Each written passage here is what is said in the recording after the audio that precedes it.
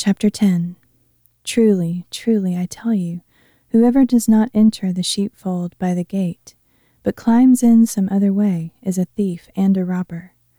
But the one who enters by the gate is the shepherd of the sheep. The gatekeeper opens the gate for him, and the sheep listen for his voice. He calls his own sheep by name and leads them out. When he has brought out all his own, he goes on ahead of them, and his sheep follow him because they know his voice. But they will never follow a stranger. In fact, they will flee from him because they do not recognize his voice. Jesus spoke to them using this illustration, but they did not understand what he was telling them. So he said to them again, Truly, truly, I tell you, I am the gate for the sheep.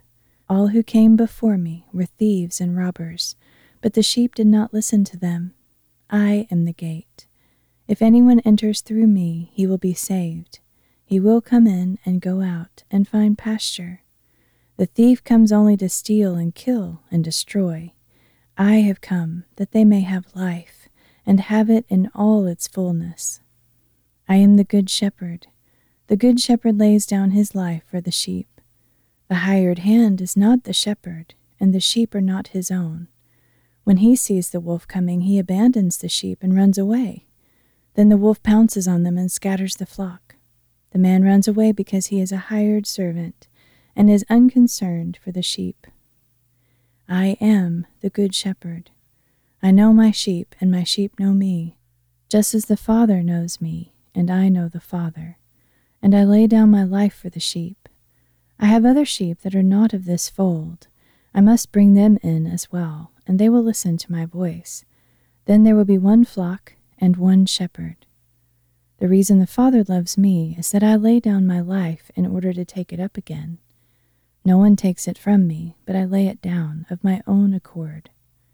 I have authority to lay it down and authority to take it up again. This charge I've received from my Father. Again, there was division among the Jews because of Jesus' message. Many of them said, He is demon-possessed and insane. Why would you listen to him? But others replied, These are not the words of a man possessed by a demon. Can a demon open the eyes of the blind? At that time, the Feast of Dedication took place in Jerusalem. It was winter, and Jesus was walking in the temple courts in Solomon's colonnade. So the Jews gathered around him and demanded, How long will you keep us in suspense? If you are the Christ, tell us plainly. I already told you, Jesus replied, but you did not believe. The works I do in my Father's name testify on my behalf. But because you are not my sheep, you refuse to believe. My sheep listen to my voice. I know them, and they follow me. I give them eternal life, and they will never perish. No one can snatch them out of my hand. My Father, who has given them to me, is greater than all. No one can snatch them out of my Father's hand. I and the Father are one. At this, the Jews again picked up stones to stone him. But Jesus responded, I have shown you many good works from the Father. For which of these do you stone me? We are not stoning you for any good work, said the Jews, but for blasphemy, because you, who are a man, declare yourself to be God. Jesus replied, Is it not written in your law, I have said you are gods? If he called them gods to whom the word of God came, and the scripture cannot be broken, then what about the one whom the Father sanctified and sent into the world?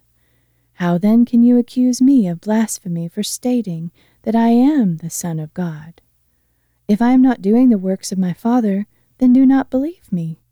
But if I am doing them, even though you do not believe me, believe the works themselves, so that you may know and understand that the Father is in me, and I am in the Father.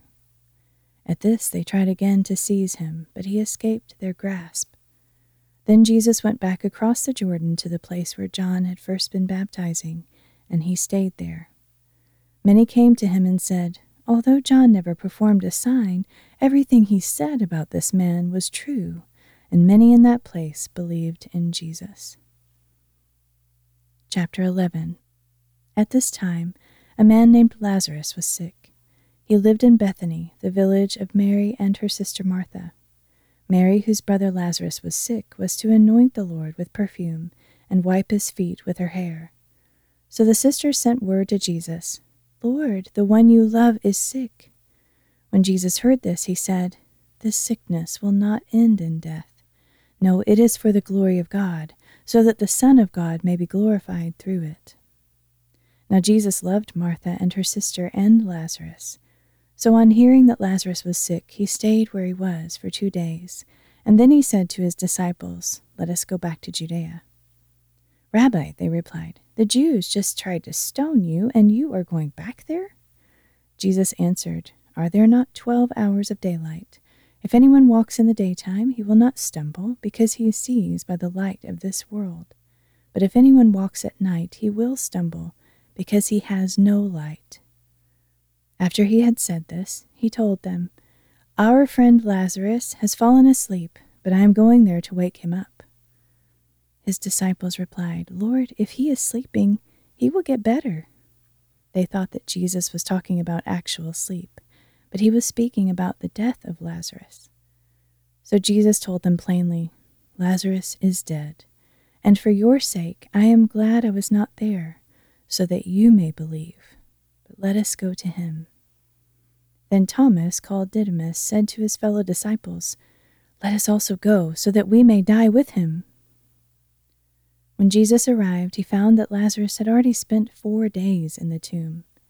Now Bethany was near Jerusalem, a little less than 2 miles away, and many of the Jews had come to Martha and Mary to console them in the loss of their brother. So when Martha heard that Jesus was coming, she went out to meet him, but Mary stayed at home.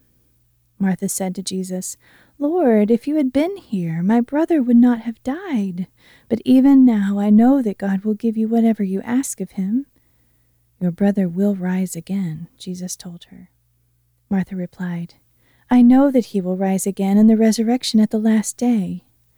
Jesus said to her, "I am the resurrection and the life. Whoever believes in me will live, even though he dies.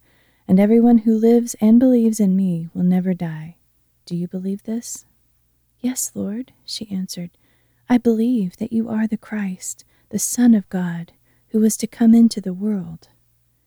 After Martha had said this, she went back and called her sister Mary aside to tell her, "The teacher is here and is asking for you." And when Mary heard this, she got up quickly and went to him. Now Jesus had not yet entered the village, but was still at the place where Martha had met him.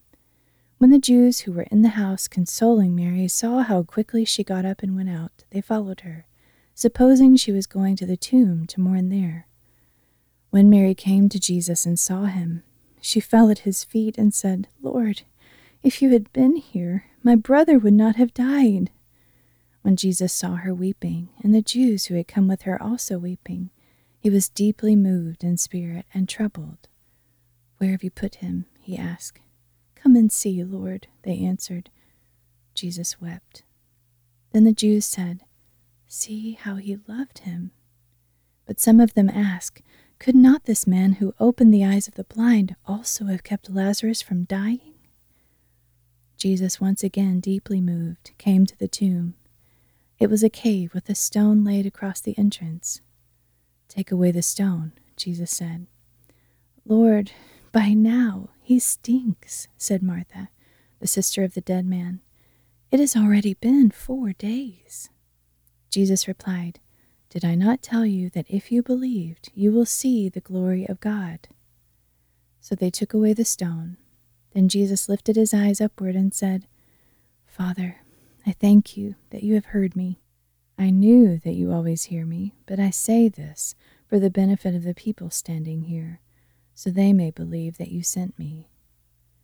After Jesus had said this, he called out in a loud voice, "Lazarus, come out!" The man who had been dead came out, with his hands and feet bound in strips of linen, and his face wrapped in a cloth. "Unwrap him and let him go," Jesus told them. Therefore many of the Jews who had come to Mary and had seen what Jesus did believed in him, but some of them went to the Pharisees and told them what Jesus had done. Then the chief priests and Pharisees convened the Sanhedrin and said, "What are we to do? This man is performing many signs. If we let him go on like this, everyone will believe in him, and then the Romans will come and take away both our place and our nation." But one of them, named Caiaphas, who was high priest that year, said to them, "You know nothing at all. You do not realize that it is better for you that one man die for the people than that the whole nation perish." Caiaphas did not say this on his own. Instead, as high priest that year, he was prophesying that Jesus would die for the nation, and not only for the nation, but also for the scattered children of God, to gather them together into one. So from that day on, they plotted to kill him. As a result, Jesus no longer went about publicly among the Jews, but he withdrew to a town called Ephraim in an area near the wilderness, and he stayed there with the disciples. Now the Jewish Passover was near, and many people went up from the country to Jerusalem to purify themselves before the Passover. They kept looking for Jesus and asking one another as they stood in the temple courts, "What do you think? Will he come to the feast at all?" But the chief priests and Pharisees had given orders that anyone who knew where he was must report it so that they could arrest him.